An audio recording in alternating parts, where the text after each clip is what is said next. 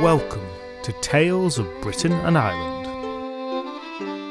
This is a podcast telling the stories, legends and folktales of Britain and Ireland in no particular order. Presented by Graham and coming direct from South Yorkshire, each episode tells a story or selection of stories from all across these islands and throughout their history, followed by a short and decidedly inexpert discussion of the origin and themes of each tale. Welcome back, everyone. Just before we begin, a couple of housekeeping type bits and pieces. Firstly, this will be the 49th podcast episode, which means the next is the 50th, which given my release rate is a very impressive milestone indeed. I will be doing something a little bit different for that, not too different, don't worry, and hopefully that will be coming out at about the end of March 2024, that is, if you're listening to this in the far future, and I am very excited for it. Secondly, I am increasingly doing live shows and intend to continue doing that this year. They're mostly in person, but I am moving online very soon as well, so all you many listeners outside of the UK can also attend. After this episode is released, I'll be making a page on my website where you can see all about that, and also, of course, you can follow me on Threads, Instagram or Facebook for updates. As I speak right now, my Nottingham and Newcastle shows are completely sold out, but my Manchester show on Wednesday the 28th of February at the Pier Hat still has some tickets left. You can find links to buy tickets on Eventbrite or my socials. And on top of my solo shows, collaborations aplenty are also in the works. This whole storytelling thing for me is getting bigger and bigger. And for that, a massive thanks to everyone who has kept listening to this really quite small podcast. To the many kind reviewers on Apple and YouTube and Spotify and elsewhere, and to all the people who have supported me on Patreon, even though I'm even less consistent there, though you don't pay until I do actually make something. While the finished product of this podcast still has more than a touch of the amateurish, as I approach the 50th, I reflect on the fact I've never tried to do one every week or couple of weeks, and that's because I know that the quality would suffer, and I want these to be as good as I can make them. This isn't a particularly favourable way to game the algorithm, which I understand demands consistency and episodes that aren't an hour and a half long because I couldn't make them any shorter. But the reason I've managed to keep going on and then taken this as a base to do more is the feedback I've got from so many people, and to all of you who just listen in every time, who clearly really enjoy what I am doing here. I really appreciate every one of you, and at the moment this just all feels so exciting to me. But you're not here for any of that, so let's get started. A quick episode-specific disclaimer before I start. As you know, I like to drop in references to popular culture, and by popular, I mean stuff that was popular, 15 to 30 years ago, reflecting my rapidly advancing years. And I think that in the case of this episode, certain people might be expecting certain references. So I start with a sad and sorry confession. I have, in fact, never read Stephen King's Dark Tower series. I'm sorry. Looking at how long it is, I think it was either the choice to read that or make this entire podcast. Not this episode, but the whole thing. And I chose to make this podcast instead. Maybe that was a mistake. So I'm afraid that there will be no Dark Tower references. That out of the way, let's begin the story of Childe Rowland.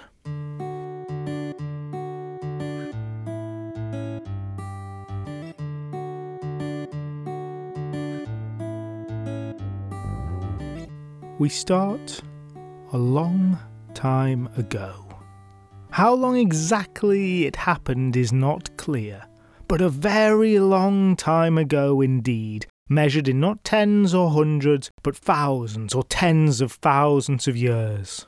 I'm talking of the very first time that some deeply unlucky soul strayed too far into a cave, too deep into the woods, too high on a mountain top, and crossed some incorporeal threshold that may have shimmered slightly in their passing.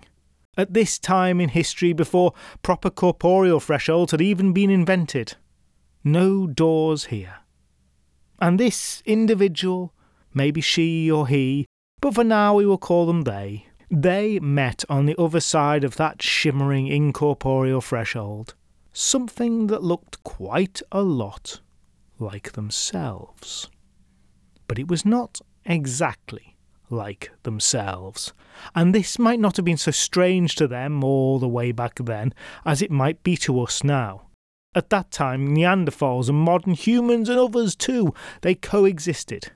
Humans were used to encountering things that looked quite a lot like other human beings, but were not exactly like other human beings. And like the Neanderthals perhaps, the beings that lived on the other side of that threshold, maybe they too have been with us since the very beginning. And perhaps then that unlucky human who had the first encounter with them was amongst the very first humans of all. Or perhaps those beings came later. The real story of their origins is long lost to time. But whoever that very first human was to cross that threshold, they never returned to the home that they had known. Perhaps they never returned at all. Perhaps they returned to the same where, but a very different when, a far future when corporeal thresholds had been invented. And they were shocked, arriving back in a place they thought they knew, to encounter a door. Regardless of whether or not they escaped that other world, they were forever changed by the experience, and nobody came to save them.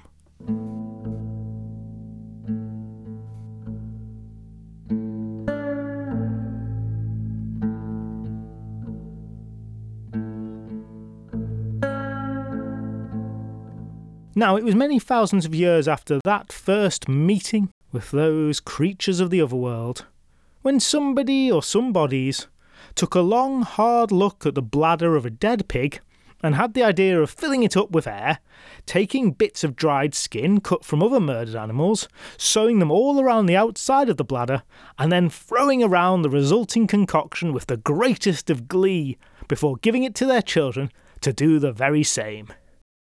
A very human kind of thing to do. And at our story start, it's this that's most immediately relevant. There was a solid thump as the foot connected with the lever, and Bird Ellen watched the ball soar up, up, up and into the air above the church, where it reached the top of its parabolic arc and then started its long descent, eventually disappearing well behind the church, somewhere far away.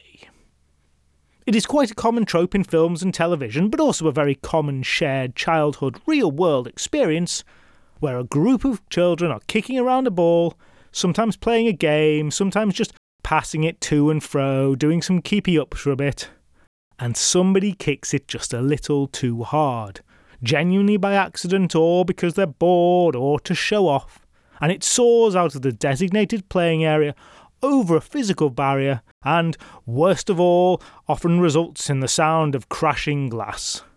In that case, everybody scarpers. But if it's just landed somewhere it shouldn't be, they'll goad each other to climb the wall into the golf club or the witch's garden, or the boldest will simply go knock on the door and demand, "Please, sir," or ma'am as appropriate, "can we have our ball back?" And this was just such an occurrence. Bird Ellen turned her eyes to her youngest brother, Rowland, and the eyes of his two older brothers turned to him as well, for it was him that had kicked it all the way up and over the church, and he was looking fairly smug about it. I should say here that Bird was not her name. Bird was her title, her appellation. Basically, it simply meant a young lady, and lady being noble lady rather than that of, disgusting common stock. She was the kind of girl who had the time to kick around a ball with her brothers, despite all of them being somewhere in their advanced teenage years, where most of the population would be out toiling for their masters. Now, Bird, B-U-R-D, by the way, is a title that's much fallen out of use these days, though I have to admit for a certain fondness for it. But I will address one thing right away that I might leave to the discussion section ordinarily, because as someone who hails from Liverpool, my first thought was that this old title is related to the modern, less respectful title Bird, as in, my bird, to refer to one's female consort. And I can happily tell you that the internet is divided on whether one led to the other. Wikipedia confidently says, yes, the old BURD led to the modern BIRD. Other sources are a bit unsure, but suggest it's a coincidence. I particularly like Etymology Online's example of this, saying, quote, "The modern slang meaning young woman is from 1915 and probably arose independently of the older word. Compare slang use of chick," unquote. So no clear ruling on this. Anyway, you're not here for etymological excursions. Back to the story that's barely begun, as 3 of the 4 noble siblings are staring at their brother Rowland, who has just launched the ball over the church. We are in some kind of medieval-ish time here, let's not try and get too specific, and we're somewhere in the north of England, south of Scotland, the borders, possibly at a time when neither England nor Scotland properly existed yet. Maybe just after that time. Some say it was at the court of Carlisle, which was an old and important stronghold dating to even before the coming of Rome, and it's as sensible a place as any. A place that old is surely an appropriate one for a legend such as this. The 2 older brothers, unnamed as they shall remain throughout this story, they looked at Rowland in a way that strongly suggested that he should go and be the one to, fetch the ball, ring the neighbour's doorbell and ask the crucial "can we have a ball back" question if necessary. But Rowland, he turned to his younger sister.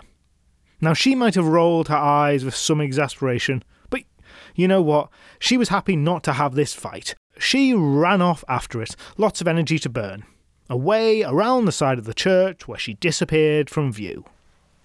It had been a good morning, and the lads who, well, they were really young men by this point, they fell about having usual lads' conversation, talking about the birds at the court in a manner that made the word bird indistinguishable from its more modern usage. And so they could pass the time for a few minutes until Ellen returned. But conversation amongst teenage boys never comes easily, and there was no ball to kick or throw to provide distraction, and soon they found themselves lapsing into silence, kicking their heels, doing all the awkward things that people do when they're just kind of waiting around, before there were phones or even watches to look at. "Ellen! Ellen!" they started to call. And when reply there was none, around the church they went to find her and the ball and determine exactly what was causing the hold-up.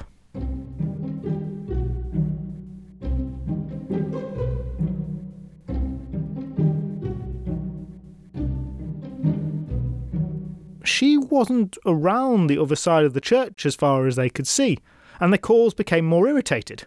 "Ellen, where have you run off to? Come on!" As they circled around the small churchyard, of Bird, Ellen and Ball there was no sign to be seen, and there were no readily apparent neighbours' walls for it to have gone over, no hills for it to have rolled down, only a few trees for it to have rolled to the base of, and no sign of Ellen at any of them. Their shouts got louder, and irritation turned to all-out anger. "Ellen, Ellen, this isn't funny. Stop playing your silly game. Stop being a child. Where are you? Where are you hiding?" But there was no trace of her. Eventually they assumed she must have gone back to court. Maybe she was in a bit of a sulk that it was Rowland who'd kicked the ball, and it was her who'd had to fetch it back. Annoyed, the 3 brothers headed back, muttering about girls. And though none of them acknowledged it, yet there was the faintest flicker of worry deep inside their breasts. The kind of worry that we all feel from time to time when things don't go exactly as we expect. A worry that we dismiss because in most circumstances that we feel that sort of unease, it is premature. The worst case that suggested itself to our brain, that is not actually what is happening. The missing child is quickly reunited after a brief search, and so we cannot give in to that worry until everything's been properly checked out, the likely possibilities ruled out. Giving in to such a fear now would be very foolish and embarrassing indeed, when Bird Ellen was just back at the castle. They headed back, and when they saw people on the road, they asked if they'd seen a noblewoman going this way, and there were shrugs and the shaking of heads, and the flames of fear burned brighter. And when they reached the court, and the guards on the gate gave "We thought she was with you," when asked if Bird Ellen had returned, the fear erupted inside them, consumed the anger they felt towards their sister, and became a sickening weight in their hearts. The fear soon spread through the court, for this was no ordinary family, not even an ordinary noble family. For Burd Ellen's mother was the Queen, and Rowland and his brother the princes, and Burd Ellen was now a missing princess. Search parties were sent out, and came back empty-handed. Known villains and unfortunate people who were in the wrong place were accosted and questioned harshly, but no answers were forthcoming. Ellen's brothers were leading the search for the sister themselves now in increasing desperation. They had just been with her. How could she have vanished so thoroughly? Every mile of that kingdom was eventually overturned, east and west and north and south, and nowhere, but nowhere, was Burd Ellen to be found.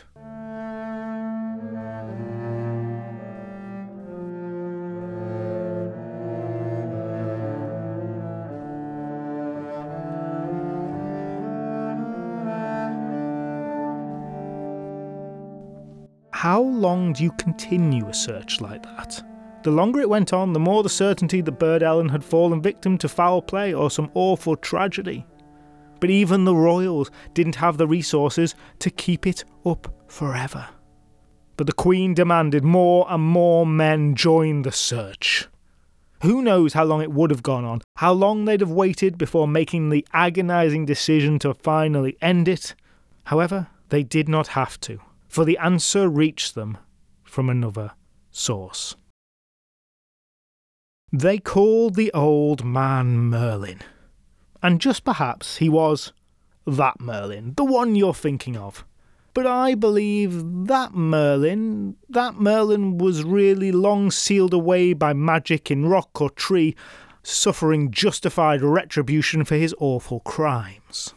No, I believe that this one they called Merlin because he was a worker of magic, and as the name Caesar changed from the given name of the greatest king to become the generic name for almost any king, something that has continued all the way up to the modern days in many European languages, I think the name Merlin may have been similarly used as a title for any magician who might lay claim to the memory of that original Merlin to boost his own prestige. And this Merlin, while he may not have been as great or as sketchy as that Merlin, he was no phony, and he had been searching for the lost Burd Ellen in his own way, without leaving his room carved into a cave, surrounded by his tomes, his cauldron, and his potions. And in his own manner, he discovered her whereabouts.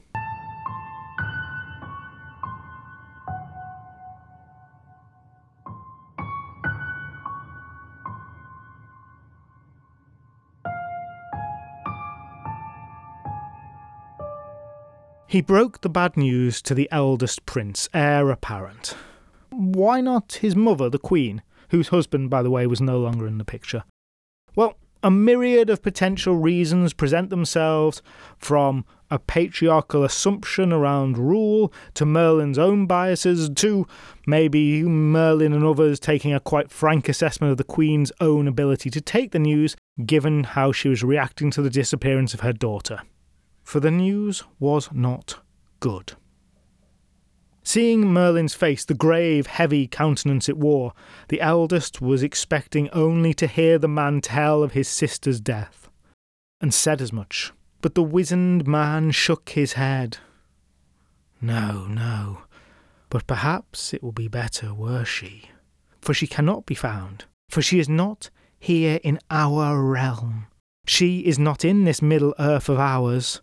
For I have found her somewhere else. For that day in the church she was taken not by men, but by the people of Faerie. And now I find that she is in the castle, the dark tower, that belongs to the king of Elfland. And at the name of the fairies, the king of the elves, said aloud by Merlin in his magically warded cave, with none of the flowery euphemisms and flattering falsehoods that usually accompanied all talk of the Fae folk, at the sound of that name, the eldest prince went white. It seems that the ball had landed in a neighbour's garden. The good neighbours, to be precise. The good neighbours who were very bad neighbours indeed. And not just any elf had taken her, but the very king of Elfland himself. The prince shuddered. Now, I've talked a lot on this podcast about the Queen of the Elves and how capricious and cruel she could be. And I have mentioned, but focused less on the King of the Elves and how capricious and cruel he could be. But certainly he could. Now, I find myself wondering whether there is but one Queen and King of the Elves, or there are many, but this was something that did not concern Burd Ellen's brother as he grimly contemplated this unwelcome information. "Can she be brought back?" he asked Merlin. And this was not the time of that first encounter I referenced at the start of this episode countless millennia ago. Since then, humans had spread across the world, made it their own, and had come into conflict with the other folk time and time again. And the ability of a subset of humans to fight against them is one of the key reoccurring themes of this podcast. And that set of humans were typically those who worked iron and those who worked magic, of which Merlin was very much the latter. And so for many, an abduction by the fairies would have been the same functionally as a death sentence. Burd Ellen's family were as privilege could be, and they had the magic of Merlin to call upon. "The bravest knight will struggle to bring her back," said Merlin. Not exactly the most reassuring words. "But should he have proper instruction, then he could just about do so. And I can give that instruction." "Instruct me then," said the eldest brother, standing proudly. His thoughts were filled not only with the idea of rescuing his missing sister, but also with the glory that should attach itself to his name when he accomplished the deed. It was glory that maketh the man, and he was a young man seeking his place within the world. And Merlin gave him proper instructions of all that he must do. It had to be him, just one man, no job for an army this. And the eldest brother listened to the instructions and nodded. And after many tearful and hopeful goodbyes from his family, off set the unnamed eldest brother to Fairyland, with a new steel blade and a suit of armour created specially for the task. And, his unnamed status probably gives you a bit of a hint at how it's going to go for him. Following the directions given by Merlin, he journeyed to Elfland. And once there, with regard those crucial instructions, as it says in the original text of this story, he quite failed in observing them.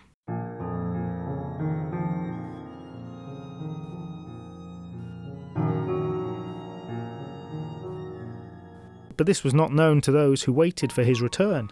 Time at the palace in Carlisle passed with agonising slowness, the days dragging for the two remaining brothers and the Queen as they tried to get on with normal life as much as was possible, and not spend every hour watching from the battlements, listening for the portcullis being raised, which would signal the unnamed eldest prince returning triumphantly with Burd Ellen. The first few days were the easiest. Though sick with worry, there was now a plan in place and in progress. He'd be back any day, surely. But the longer it went on, the more the fear began to creep into every aspect of life, darkening it at the edges, and eventually it seemed clear that the King of Elfland had taken not just a princess, but a prince too.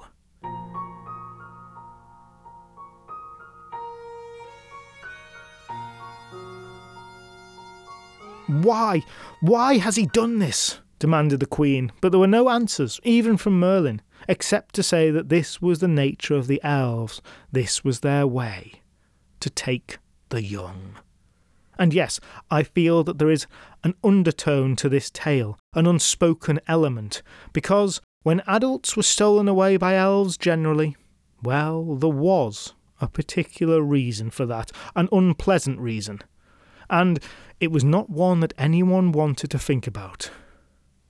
But nevertheless, it probably occurred to the Queen. And if you're at all unclear what I mean, consider that we're talking about a race of creatures that is like humans, but not exactly the same as humans. And consider, too, the tangentially related fact that humans today carry about 4% of DNA, that comes from Neanderthals. After over a week had passed, the Queen, the middle brother and Rowland were all at their wits' end. And the middle brother now went to the warlock Merlin, who received him with a grave look. Again, this Merlin gave much advice and instruction, and a sword was forged, and then rode the second unnamed brother for Elfland, following Merlin's arcane paths until there he arrived. And he was still unnamed, and I think from that you can extrapolate how closely he followed Merlin's instructions.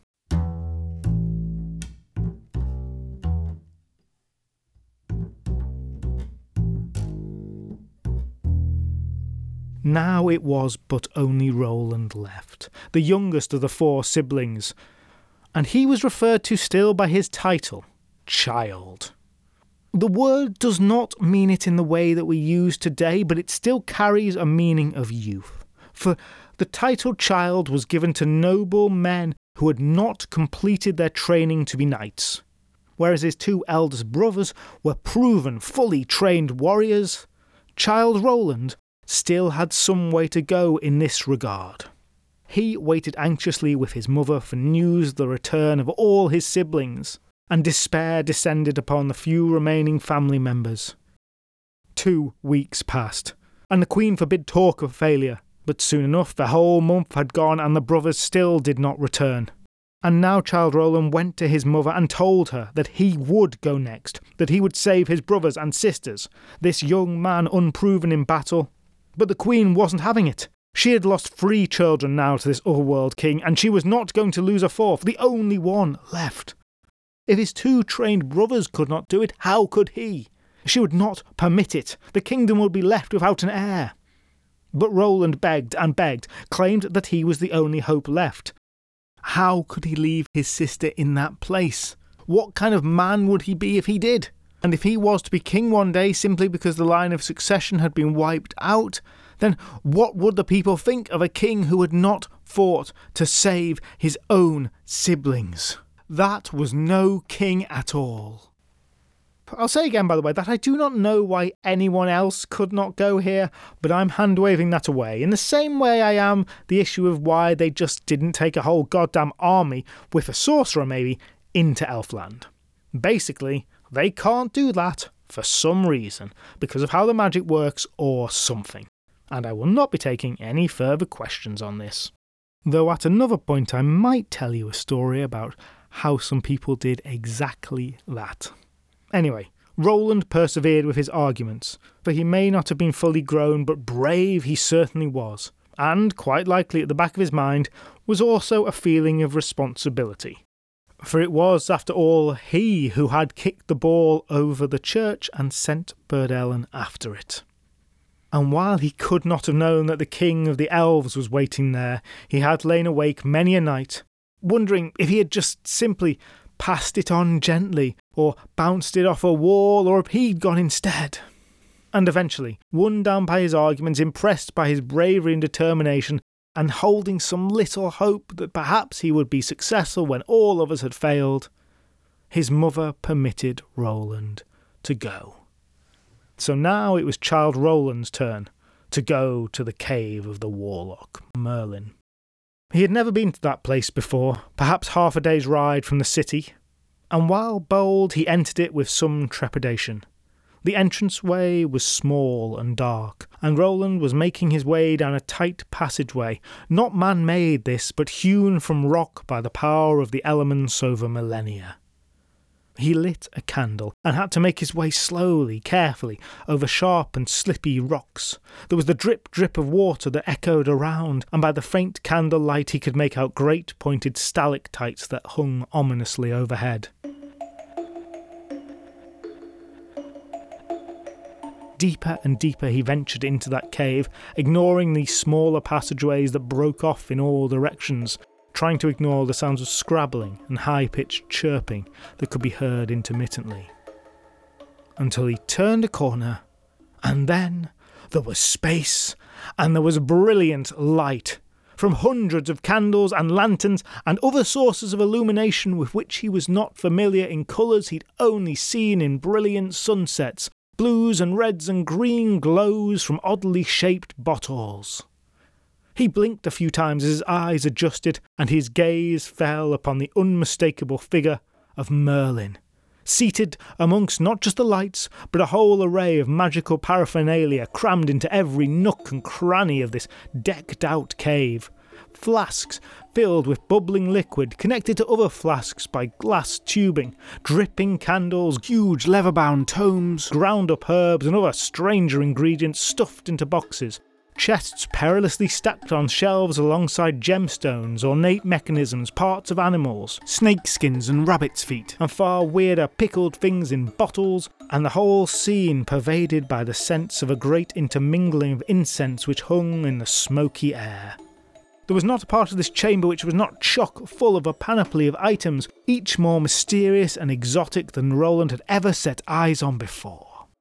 The effect was overwhelming and awe-inspiring, and also kind of reassuring to Rowland, who, despite his brave face to his mother, knew well the reputation of the King of the Elves, and knew that his two brothers had failed, even though they had also gotten advice from Merlin, and so was still quite scared inside. But here, in this place, seeing this display, well, this looked like the home of a man who really might know how to take on the elves. The warlock turned to his visitor, showing no surprise at all at Childe Rowland's arrival, and the young man thought that for just a second Merlin's eyes flashed yellow. "So, you've come now, Childe Rowland. It should not have come to this," he said, shaking his bearded head before locking eyes with Rowland. "But I know that you are the youngest, but also the wisest, and you may still succeed, while others did not.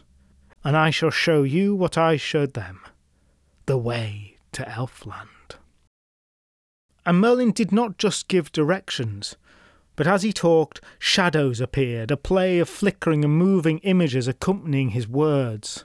The journey to Elfland, as he described it, was filled with all the usual topographical features of an epic quest, through an enchanted forest, across a boundless chasm, caves dark and deep, and the silhouette of Childe Rowland cast on the walls walked through them all. And all of that will be the easy part for a young man like yourself. But when you arrive in Elfland, I can instruct you no longer where you must go, but as long as you remember two things, you should be fine. Two things about your conduct in that world. Remember them well. First, you must never eat of the fairy food, nor sup the fairy drink, no matter how hunger and thirst may consume you. If you ever let a morsel from that place pass your lips, then you shall remain there forever. And secondly, and do remember this well, child, every person, and I use that term lightly, but every person you talk to upon entering Elfland, until you meet the Elven King— now you're listening carefully, boy. Rowland nodded. Every person you meet until you meet the Elven King, you must kill. Leave no doubt about it. Chop off their heads to be absolutely sure if you must. Rowland, untested in battle, he flinched, and Merlin saw it. It must be done, boy. Do not deviate, do you understand? Kill them all until you meet the Elven King. Everyone you talk to. Do you understand? Childe Rowland gulped hard, but nodded. Can you do it? Do you have it in you to do it? To rescue your sister? Demanded Merlin. And Childe Rowland nodded again with slightly more certainty. Good, said Merlin. Now it's dangerous to go alone, so take this. And from somewhere under his voluminous robe, Merlin produced a sword Rowland recognised. A claymore that had belonged to the boy's father. No new sword for him as his brothers had, but an old one. And that was maybe all the better. And that was that. Advice dispensed, Merlin had done his part. And now it was up to Childe Rowland, who set off to rescue his sister and to get his ball back.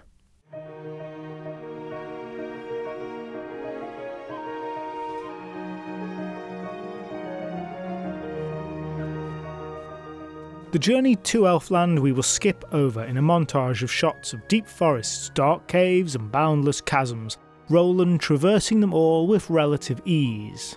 And at the end of all of that, no big gates, no signs saying welcome to Elfland, no cold callers please, no grand entranceway at all. Just a landscape that looked exactly the same as the one he had just passed over, but which he knew was now fairyland. And I presume that following Merlin's instructions precisely as he was, Childe Rowland had eaten a hearty meal and drank deep and long before he raised his sword and took that path in. There was a shimmer in the air as Rowland crossed into Elfland, and apart from that, nothing. The moment was anticlimactic. He was not assaulted by elves from all sides, the landscape didn't change, didn't look suddenly strange and magical. The path looked like a simple continuation of the one he had been on. Had it not been for Merlin's exact descriptions and that slight shimmer, Rowland would not have known he was in another world. But another world it was.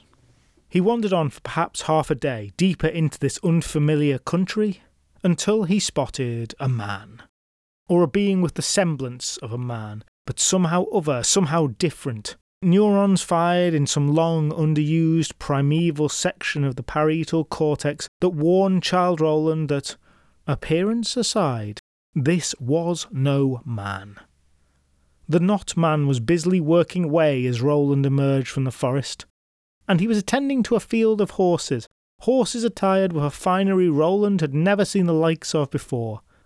Silver and silks for saddles and bridles, all adorned with tiny, gentle, tinkling bells. If there had been any doubt in the boy's mind, it was banished. These were the horses of the King of the Elves, and this not man, this elf was herdsman to the Elven King. Childe Rowland gulped and approached, and the man paid him no heed until Rowland was within but a few feet of him. At that point he turned from his horses and regarded Rowland with a friendly expression, as though he were a welcome guest, and seemed entirely to disregard the sword the young man had unsheathed. He smiled broadly, a smile which Rowland did not return.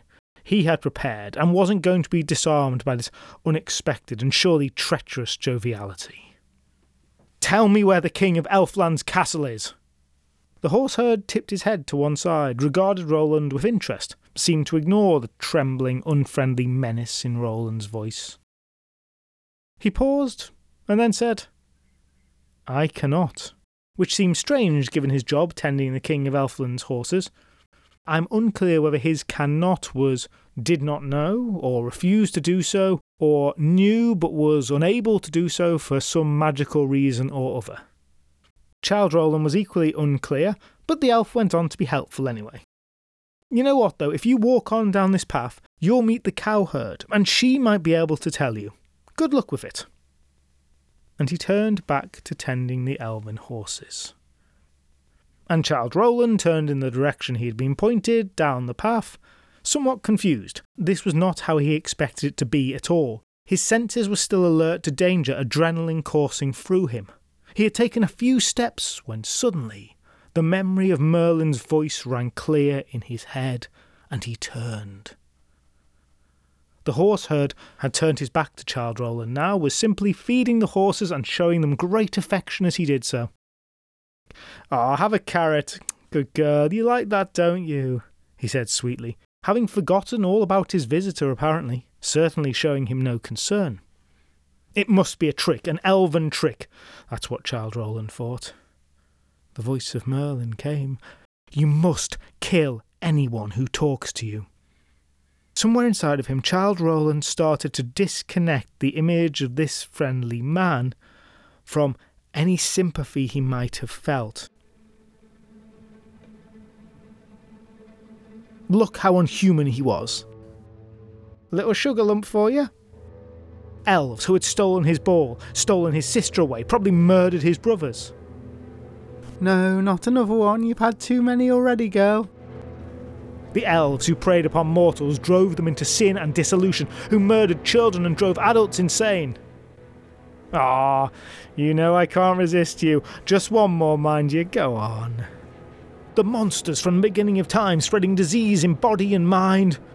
Rowland felt the blood rush to his head, his vision went red, he lifted the claymore. And as Childe Rowland swung the blade with all the force he could muster, the elf turned his head. For the briefest of seconds, his eyes widened as Rowland screamed a Patrick Bateman-esque "Ah!" as the blade met the horseherder's neck and sliced through it. Blood showered out, horses screamed and ran in panic.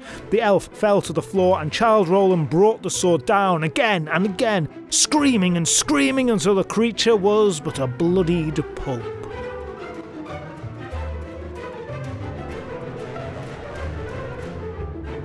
And finally Childe Rowland collapsed to the floor. He sat there for a long while, but slowly a smile crossed his face. He'd done it! He'd done it! He could do it! He might be young, but he was just as much a warrior as his brothers. More so, for hadn't they failed? It had been so easy to take a life. And now he felt so powerful, so alive, looking at the ruined body of the elf, ignoring the sounds of the horses panicking. He rose to his feet and looked around, almost hoping that someone had seen him, a witness he could chase down and execute as per Merlin's command. But there was no one. And slowly that feeling ebbed away and some form of balance returned, though Rowland felt more powerful than ever he had before. And I imagine he had to do a little bit of cleaning himself up. There was a stream nearby he used to wash the blood off as best he was able. And where he could not quite, for there had been a lot of it, he changed his garments to cover it. But his mind remained sharp, and though the water was cool on his hands, sparkling and clean and oh so refreshing, he did not take a drink. And when he was clean enough that he did not look like a man who had just murdered in cold blood, he took to the path again, leaving the body of the horseherd conspicuously behind him. There was a murderer in Fairyland.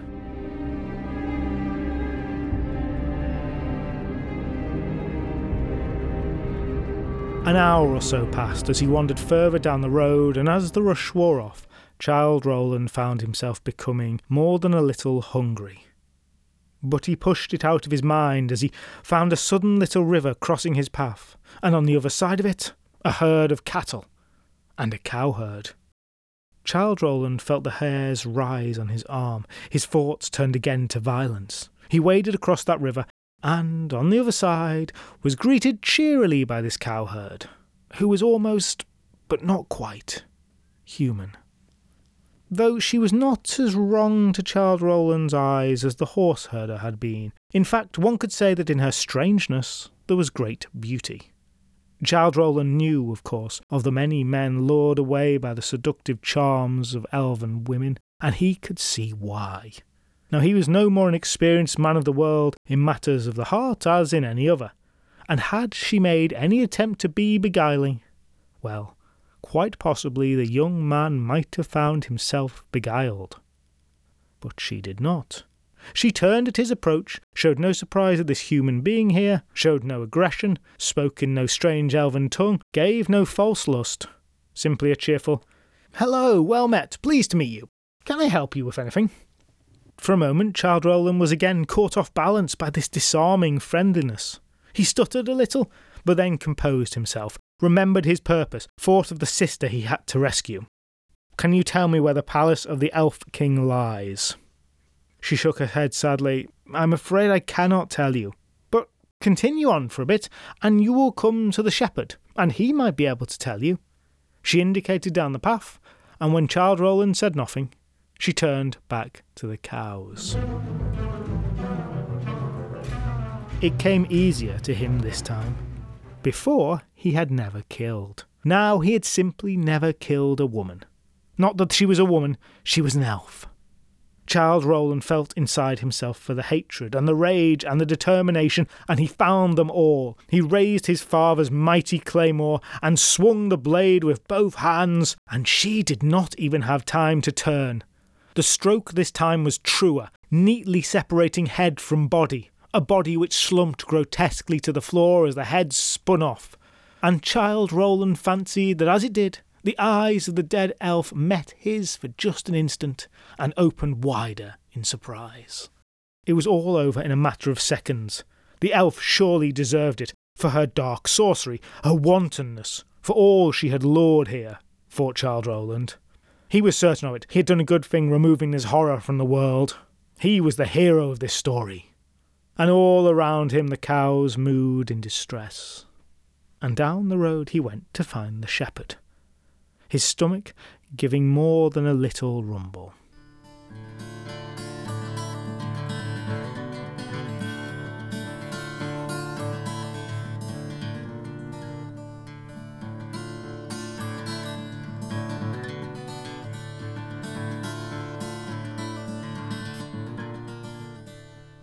I'm afraid I can't tell you, but if you continue down this path, there's a goat herd, and he might be able to...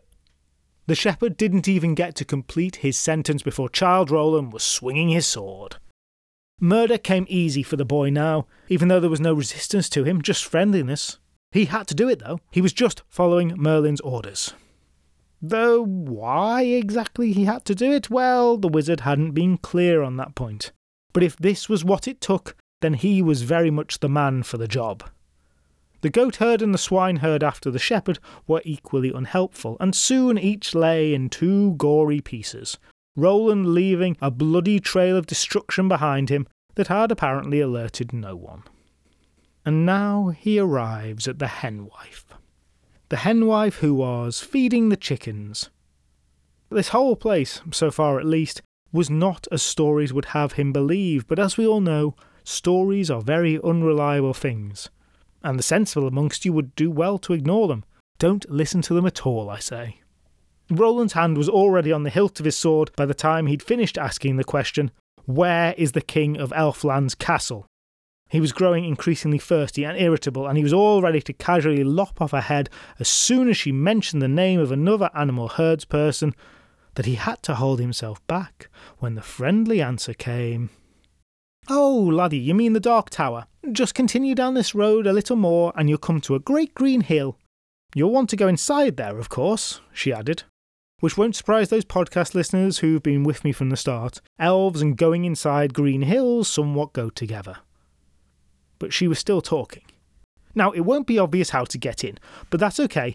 All you need to do is go around the hill 3 times widdershins, and every time you do, say, open door, and let me in. And then, on the 3rd time, going round the hill widdershins, the door in the hill will open, and in you go. Widdershins was a word that Childe Rowland knew well enough. Counterclockwise, we might call it, the opposite way to the sun, a direction very much associated with magic. The instructions seemed very clear and concise and, if all correct, very easy. Though if she hadn't just volunteered that information, who knows how he would have got in. I hope that helps, beamed the henwife. Good luck with whatever it is you want with the king. Thank you, stuttered Rowland. And this time he hesitated again. She seemed so happy to help and... No, he caught himself. He reached for the sword. He saw the look of fear in her eyes, and she turned, tried to run. No elven magics to save her, apparently. And Rowland struck the blade through her neck, the blow carrying the head off, soaring into the air and then falling down amongst the chickens, scattering them in all directions with startled shrieks and squawks and the heavy beating of wings.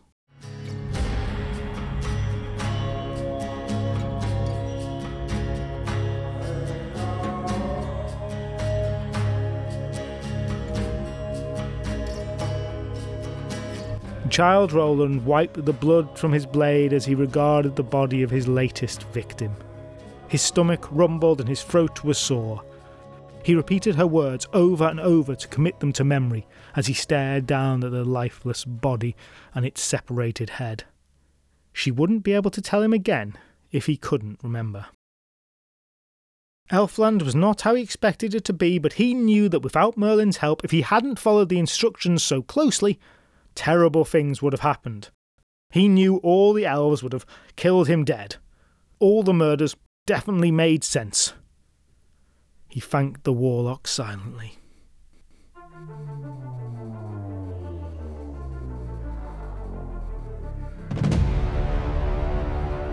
He turned, And now he looked ahead on the road where, in the distance, he could just make out a green hill. He was going to rescue Bird Ellen, and his brothers too if they should live. And he was going to get his ball back.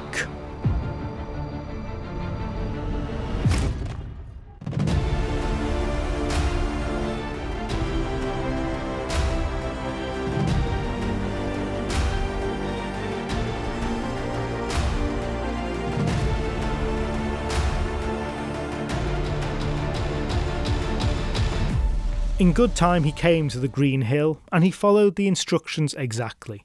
Walk around it 3 times, widdershins. Open door, and let me in. Increasingly Rowland had a dishevelled look. He'd been walking a long time, had been many hours without food or water, and had gone from never killing to taking 6 lives within the space of a day.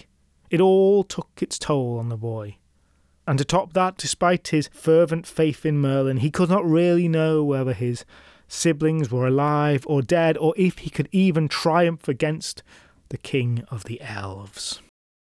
But the boy who had set out that morning was no more. As the door to the hill swung magically open, just as the henwife said it would, the Rowland who stood in front of it, while technically a child in the meaning of that title, was a changed man indeed, had experienced far more than that mere boy who had passed through the shimmering veil into Elfland just a few hours before. The automatic door, a true thing of magic that, and I think that about all automatic doors, it opened into a passageway in the hill, the end of which Rowland's eyes could not make out. There was only one way to go. Without hesitation he headed in, and the door swung shut behind him. But he was not plunged into darkness, for this was not a pitch-black, dank, cold cave such as he might expect. No, it was lit, like the gloaming, or the twilight as some call it, though the source of the illumination he could not make out.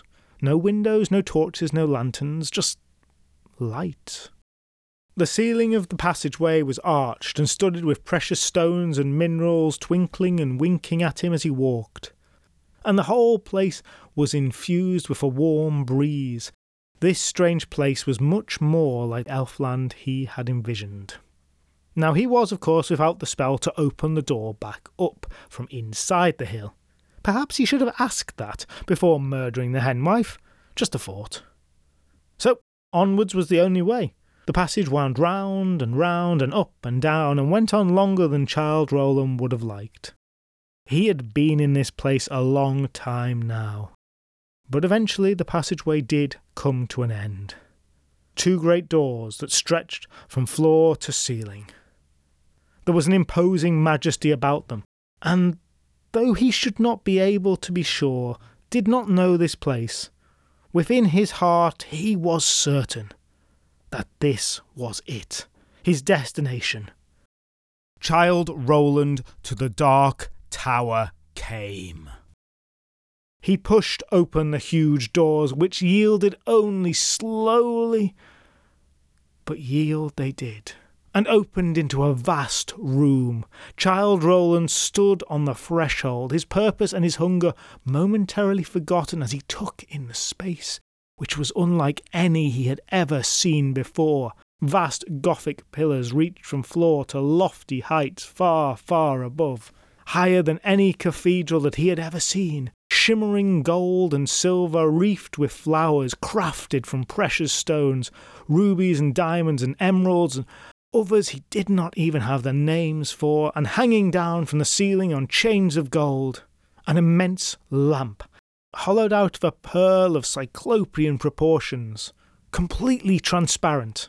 Within it, suspended in the very centre by surely magical means, was a great red jewel, a carbuncle that slowly revolved, emanating from it a radiance as of the setting sun, bathing the whole place in a glorious lustre.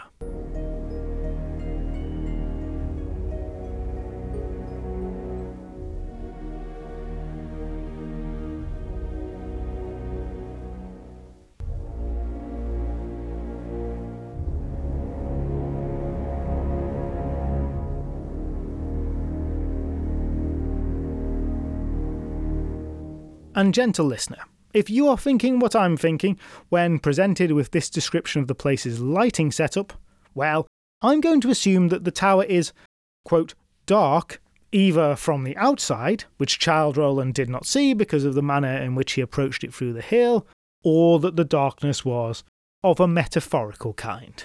Or perhaps even that it once had been very dark. The King of the Elves thought we'd really need to get some lights in here, but by then the name had stuck.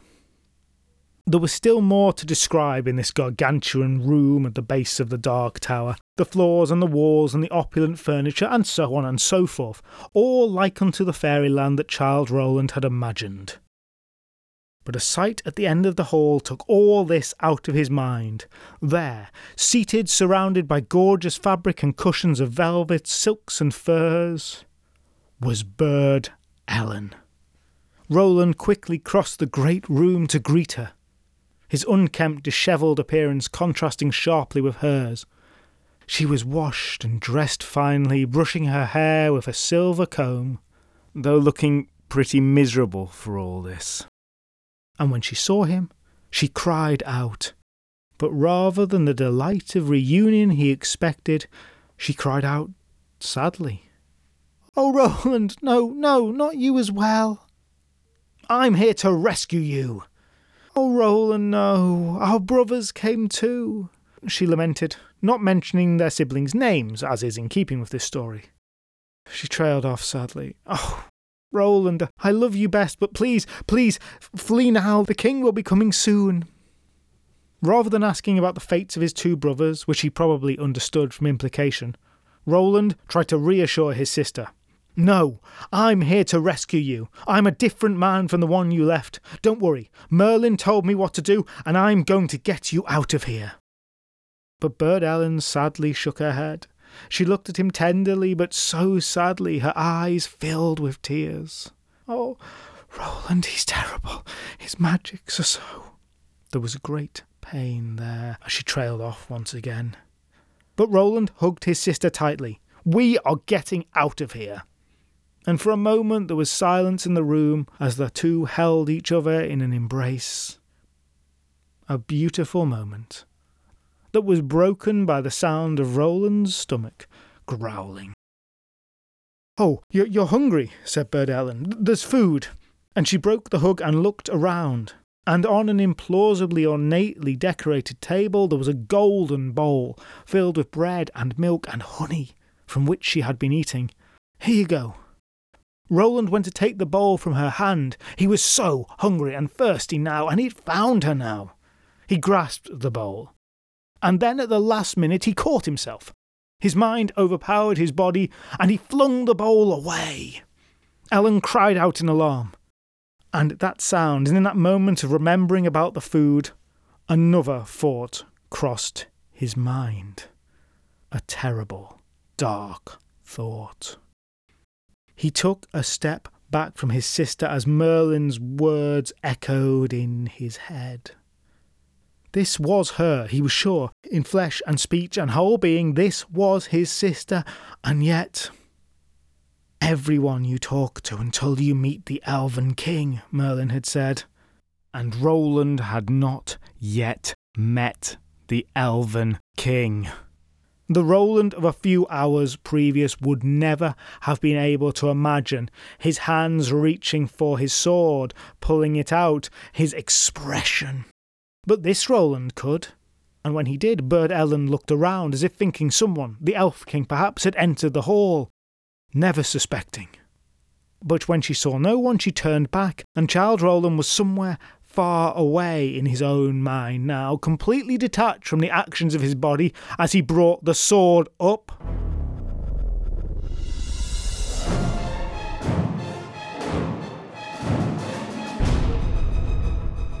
"Rowland!" cried Burd Ellen, terror and shock in her eyes.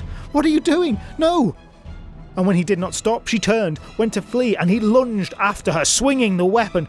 There was a terrifying scream from Burd Ellen, and murderous Rowland connected the blade to her head, not slicing it off cleanly, but knocking her to the floor with the blade. A sickening sound of his weapon smashing into her skull, and then of her skull striking the stone of the floor. There she lay, gargling horrifyingly. That desperate, choking sound cut through Rowland's icy emotion, and now he saw his sister, blood streaming from her smashed-in head, vomiting more blood on the floor. And now it was anger that filled him, an all-consuming red rage, and he brought the blade down again and again. Wet cracks echoed through that great hall as the blade sliced through flesh and bone and hit the floor again and again, until head was separated from body and both lay still in a gory mess.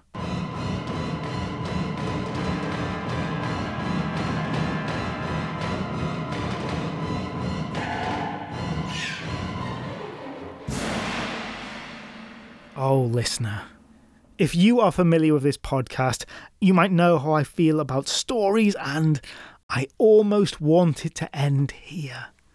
This has been Tales of Britain and Ireland. That's it. See you next time. And if you feel the same as me, you can switch off now. But if not, let's properly imagine this scene now. The tiny Childe Rowland in the middle of this enchanted, vast, ostentatious palace of earth and stone and jewels, the mangled corpse of his sister lying a few feet away, and Rowland having obeyed every instruction. This should be it. Somehow she should be free, the woman he had just murdered. But as the seconds passed by, he is suddenly assailed by tremendous doubts and an unspeakable fear that shook him out of his murderous rage until he was but a small, frightened boy again. He had done everything right. He couldn't think straight, his insides churned up, and though there was nothing inside of him to chuck up, he vomited all he could over the pristine, bejewelled floor, now dirtied by a sheen of bile. It was such a hard thing he had been asked to do, the worst thing, but he had done it, turned himself into someone who could kill his own sister. He couldn't look at the body, he couldn't look at it, he wasn't going to, he looked at it. He wiped his mouth, shuddering, his throat burned, and he couldn't take a drink to soothe himself. Childe Rowland was a wreck. But he had done what his brothers could not. He had taken Merlin's instructions to their logical conclusion. His siblings had balked at this, but not Rowland. And in the very depths of his misery and his growing madness, he heard a sound like thunder, and a great voice saying, "Fee, fi, fo, fum, I smell the blood of a British man. Be he alive or be he dead, my brand shall dash his brains from his brain pan." Now I imagine what happens next as though it's the beginning of a boss battle in some late 90s third-person perspective computer game.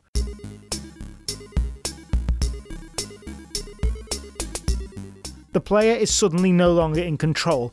The camera wheels away from the player's character as loud battle chiptune music plays. The whole place starts to shake. Little pixelated dust maybe even falls down from the blocky textured jewelled roof. There's a sound like thump, thump, thump, and the camera pans back to reveal the King of the Elves walking into the room in all his glorious 640x480 blocky form. He's shouting, "Fee, fi, fo, fum," as maybe the words, "the Elven King," zoom onto the screen as he swings his mighty sword behind them.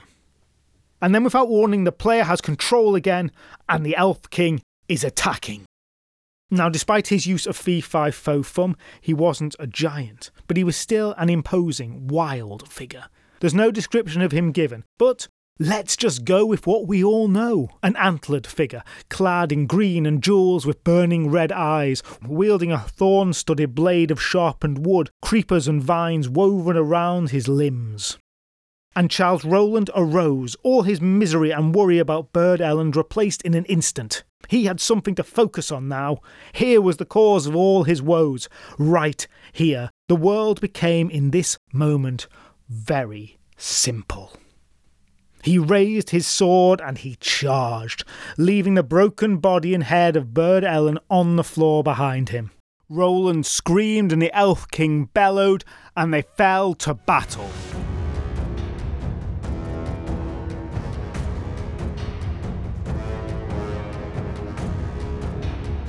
a ferocious battle it was. Now you might think that this inhuman magical being, centuries old if not older, would have the advantage over the young man, tired and hungry, who was reeling from the emotional, psychological damage of having to decapitate his own sister. But Childe Rowland was holding his own. Because, as I said at the start, in many stories of the fairies and all their power, there's an important corollary. For all their strength and magic and riches and wisdom and maliciousness, they are bested time and time again by humans, because humans have iron and sometimes God and sometimes are magic users themselves, and in this case it was that latter that was important, because Childe Rowland had done everything Merlin had told him, unlike his brothers, who had fallen at that final hurdle, who had not the ruthlessness or the faith to follow through with the awful ultimate act and kill their own sister. But Childe Rowland had, and now the outcome with the battle was an inevitability. As fierce as the king fought, he could not overpower Childe Rowland. Each of his mighty strokes was parried, and Rowland's own attacks came down fiercer and faster, until in one mighty blow Rowland cast the king to the floor. He towered over this thing that was like a man, but not quite, raised his sword for the killing blow. "Spare me, and I'll return your sister to you," said the king. Rowland paused. Was this a feint to stop him landing the final blow? "Kill everyone," Merlin had said. "Everyone until you meet the Elf King." Until. Rowland paused, held his sword in the air, above the prone Fae. The king didn't try to take advantage of Rowland's indecision. The previously fearsome figure was truly cowed. Instead, he offered more. "And your brothers too, I can save them, they are not dead." "Do it, then," said Rowland. "But try anything, and I'll take your head, just as I've taken so many others." Slowly, to show he wasn't a threat, the king produced from somewhere on his person a vial filled with a bright red liquor. He went first to Burd Ellen, watched carefully by Childe Rowland, and the king anointed the still warm lips of that decapitated head, her nostrils, her eyelids, her ears, and then finally moved to the other portion of her body, where he splashed some of that liquid on her fingertips. And there was a kind of flicker in the air, and then there she was, alive, sitting up, head exactly where it should be, recoiling from the king of the elves, and then running to Childe Rowland, hugging him, thanking him. She had known what had to be done, but she had been unable to say. And now the Elven King, good to his word, went to a chamber off the great hall, and there were Rowland's two brothers, and the king again used the red liquid, and they too were resurrected, and all four siblings were reunited. The Elf King was defeated. But Rowland too was good to his word, and let him live. And as with any good adventure story, ours ends here, in the hall. No description of the journey back through Elfland, past all those bodies, or even of the party's triumphant return to Carlisle, to their astonished, joyful mother, to a proud Merlin, and of course to the all-round lording of Childe Rowland, a true hero.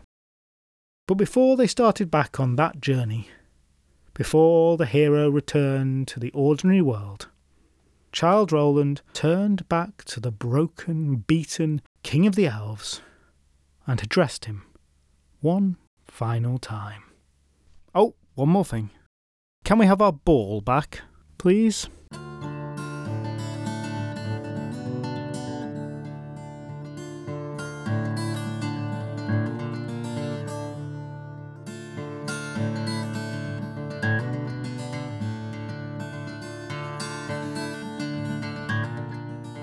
And that is that. Is there a moral to this story, a meaning we are meant to take from it? And to that I'm going to give my usual answer of no. This is simply a real event that happened. The kind of thing that happened in the past a lot. An abduction by the fairies and a rescue. Is the necessity to kill everyone encountered ever explained? No. But was it necessary? Absolutely yes. This is a story about following instructions and doing as knowledgeable people tell you, and also about the general weirdness of the elves and Elfland, and that's about it. But where did it come from? Well, this is a story and a half, so buckle in for this one. I'm not sure how interesting any of what I'm about to say is, but let's go through the convoluted history of this, starting with the basics. The source for most of the story which I've just told is a work by Robert Jameson from 1814. Jameson was a reasonably early Scottish ballad collector who also collected Danish, German, Swedish and other Scandinavian songs and ballads and translated them into English. In fact, in many ways that was his major work. Relevant for us, he worked with podcast notable Sir Walter Scott and another interesting character, Henry William Weber, to produce a work called Northern Antiquities, which was a book that predominantly translated German and Scandinavian ballads for a British audience.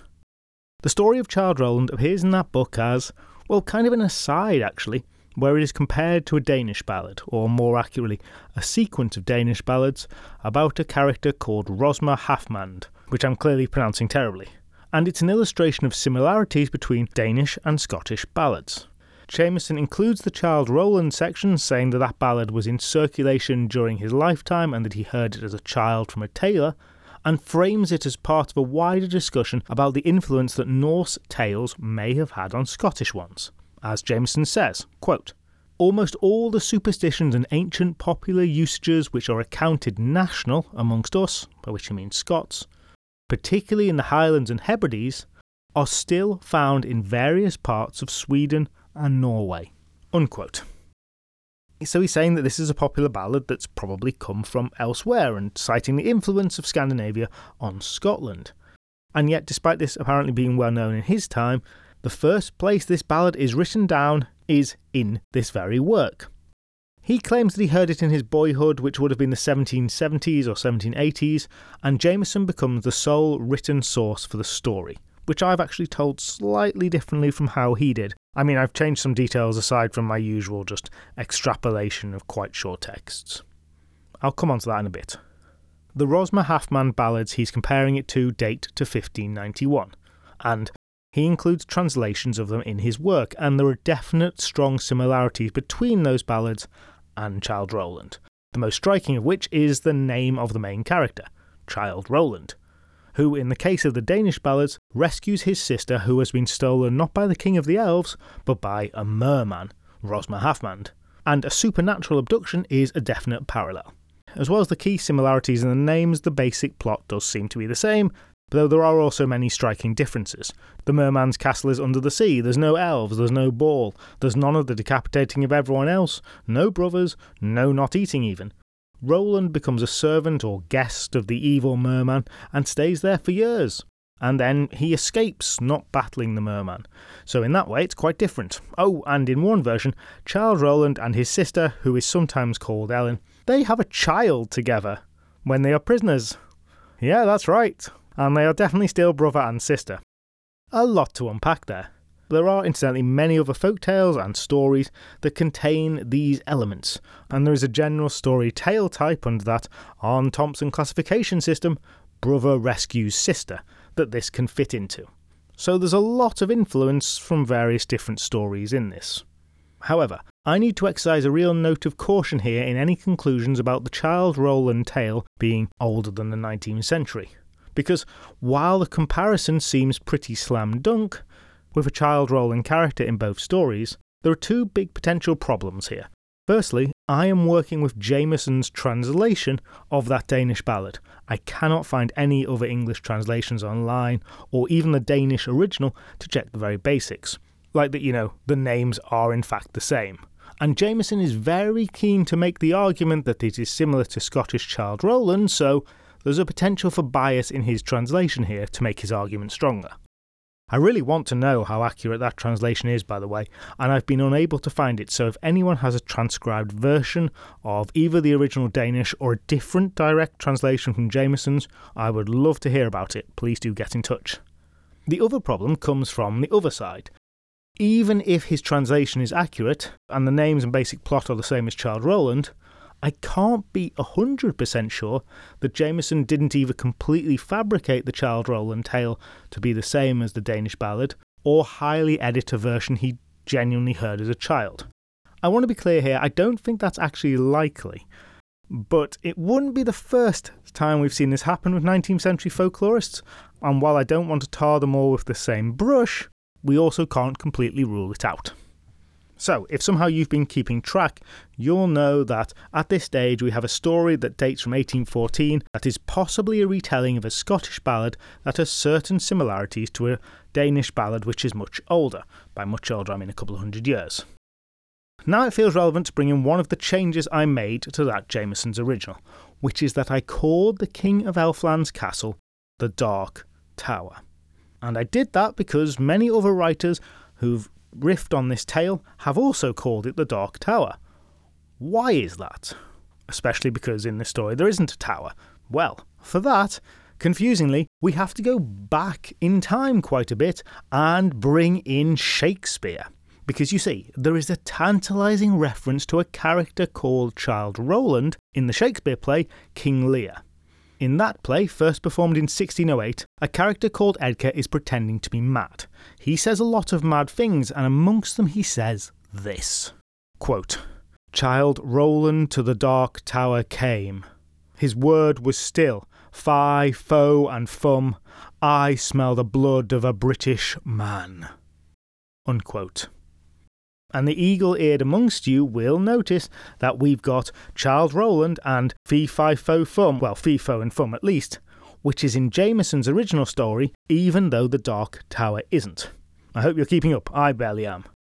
This mentioning King Lear offers a tantalising glimpse that perhaps this story was around in Shakespeare's time, which would kind of line up with the 1591 Danish ballad actually, and make sense that this was a story in circulation then, and connected with fi, fo and fum but not fee, raising the possibility that this then survived in oral culture for 200 years only to be written down by Jameson in 1814. None of this, by the way, says when this tale originally originated. Now, Jameson is very aware of that scene in King Lear, and he says precisely that the ballad was well known in Shakespeare's time in England and has been preserved in Scottish balladry. That's what he thinks happened. He's very keen to stress that when he heard the ballad as a child, he didn't know King Lear. But my sceptical side says, isn't there the possibility that he knew it and incorporated fee, fi, fo, fum into his telling of it? And yes, there is. You might ask, why do I care about these things? Does it matter if this tale could be 200 or so years older? And the answer is, no, of course it doesn't. But this is the kind of thing I do and get hung up on for some reason, and I should probably have that looked at. So, that just about covers the sources for the bare bones of this story. Now, interestingly, Jameson tells that story as though the children have King Arthur as a dad, and Guinevere as the queen. He's strangely absent in Jameson's tale rather than deceased, as in mine, but Jameson also says that in the ballad he heard, Merlin was in it, but Arthur wasn't, and he kind of inserts Arthur because Merlin was there, which doesn't make a huge amount of sense to me, which is why I did that whole Merlin not really being Merlin thing. Oh, and the other really key change that I made to the story that I've not mentioned yet, which very much cannot be justified by being in the original, it's just a wholesale change, is that Childe Rowland, yes, does behead lots of people, but he doesn't behead Burd Ellen. He meets her, doesn't chop off her head, and then fights the Elven King, and the resurrection that the Elven King does is used on the brothers instead. And that's even though that is clearly in contradiction to Merlin's instructions in the story. But that doesn't seem to matter. Anyway, to move on with this story, after Jameson's version, this actually ends up becoming one of the most popular British fairy tales, because in 1890, a man by the name of Joseph Jacobs publishes a version of this tale in his incredibly popular work, English Fairy Tales. Jacobs, who I've mentioned a few times before but never got the chance to properly go over, simply because he's not really the ultimate source for lots of these stories, but is the reason they get well known. He's a Jewish Australian who became one of the top English folklorists and literary folklore storytellers at the end of the 19th century. He published the version of this tale, taken from Jameson, and it proved to be very popular and led to a whole load of versions of this tale in the 20th century. Interestingly, he introduced a key change that most of those stories subsequently include that I did not. And some of you might have been expecting this bit if you do know this tale. Jacob said that Burd Ellen ran around the church widdershins, that's anti-clockwise remember, and that's why she could be taken away.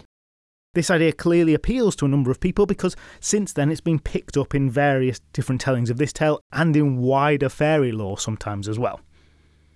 In the original, widdershins does get a mention, but only as the way to go around the hill to open it up. And while widdershins has been connected with magic and witchcraft for a few hundred years, that particular motif of going in that direction, allowing the fairies to take you, that, as far as I can tell, arose with Jacob's version of this tale. Otherwise, it's very similar to Jameson's, and it also doesn't have Rowland cut the head off Burd Ellen. I decided to include the cutting off Burd Ellen head because, well, I think it just makes for a far better story, even if it's not original, or even Jacob's version. The earliest I've seen of that version, though there may be others, is Flora Ann Steele's version from 1918. She, like me, might have just picked up on that little irregularity about following Merlin's instructions, and it just seems better. I stick with it as a bigger change than I normally make to these stories, but it isn't in most versions of this tale, and I just want to be honest with you about this. Now, if you're still with me, wow, congratulations, we are really in the weeds now, but there's just two more things I'd like to talk about. Firstly, I went off down a little bit of a rabbit hole on fee, fi, fo, fum, or fi, fo, fum as per King Lear, a phrase that is almost universally associated with giants, but not in this case. What are the origins of this kind of nonsense phrase that comes in a lot of different but similar forms and may indicate smelling according to some accounts?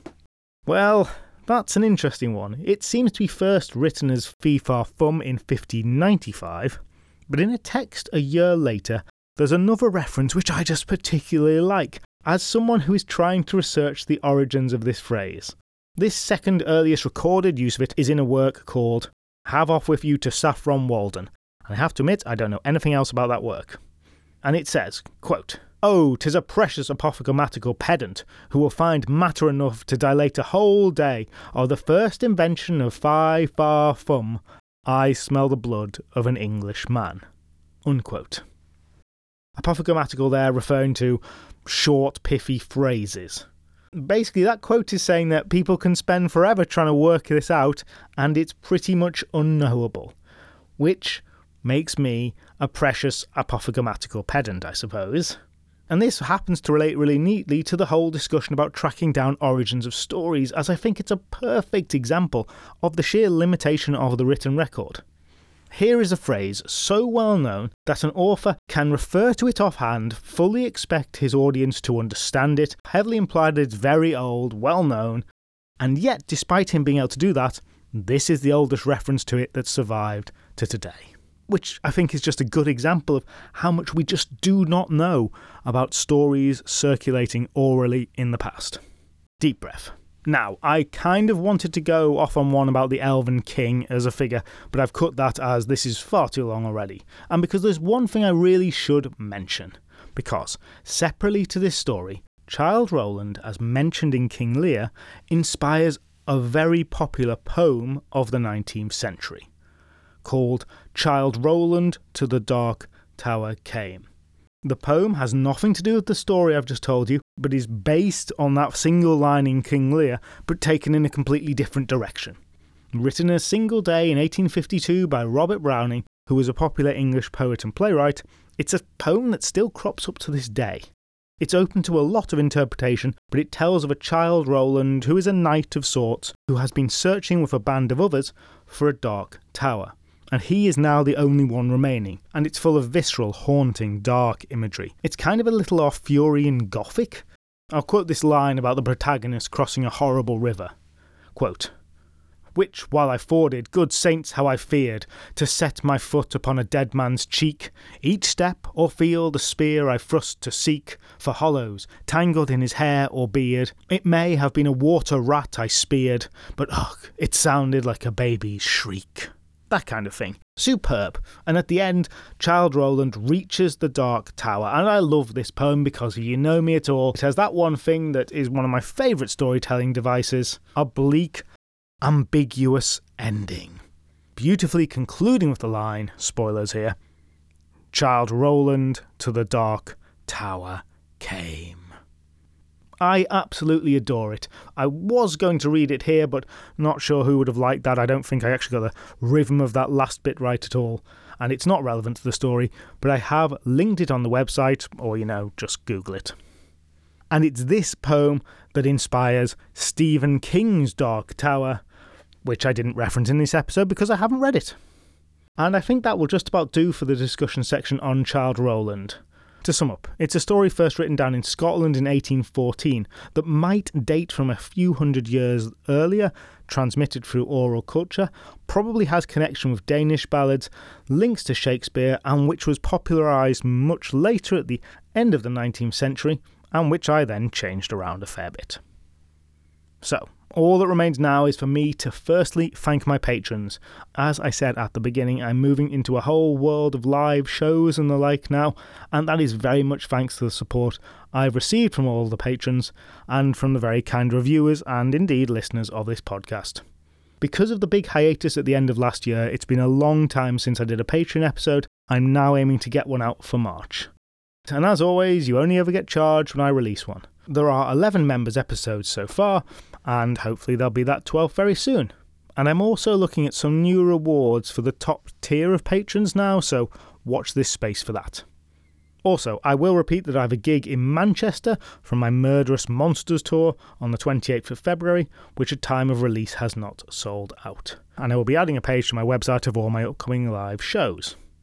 And I'll sign off by saying the next episode is going to be my 50th, and on that I am covering probably my favourite topic I've not touched upon yet, a selection of stories all about boggarts. And I hope to have something a bit special for that episode as well. Thank you all so much, I hope you've enjoyed this episode, and I hope you will join me again very soon.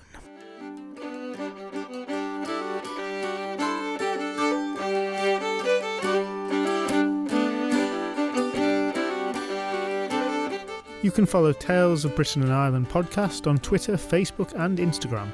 There's also a website, talesofbritainandireland.com, where there's a page for each episode which contains more information including illustrations, asides and recaps, along with other additional bits and pieces to explore. The intro music was written and performed by Alice Nichols, and the outro music by Mitch Keeley and Josh Newman. And you can find all the other musical credits on the episode page on the website. If you enjoyed this podcast, then please do share it with others or give it a review, as those really are the best ways to help us out. You can also join Tales of Britain and Ireland on Patreon to get extra members episodes. Thank you so much for listening, and I hope you'll join me again soon.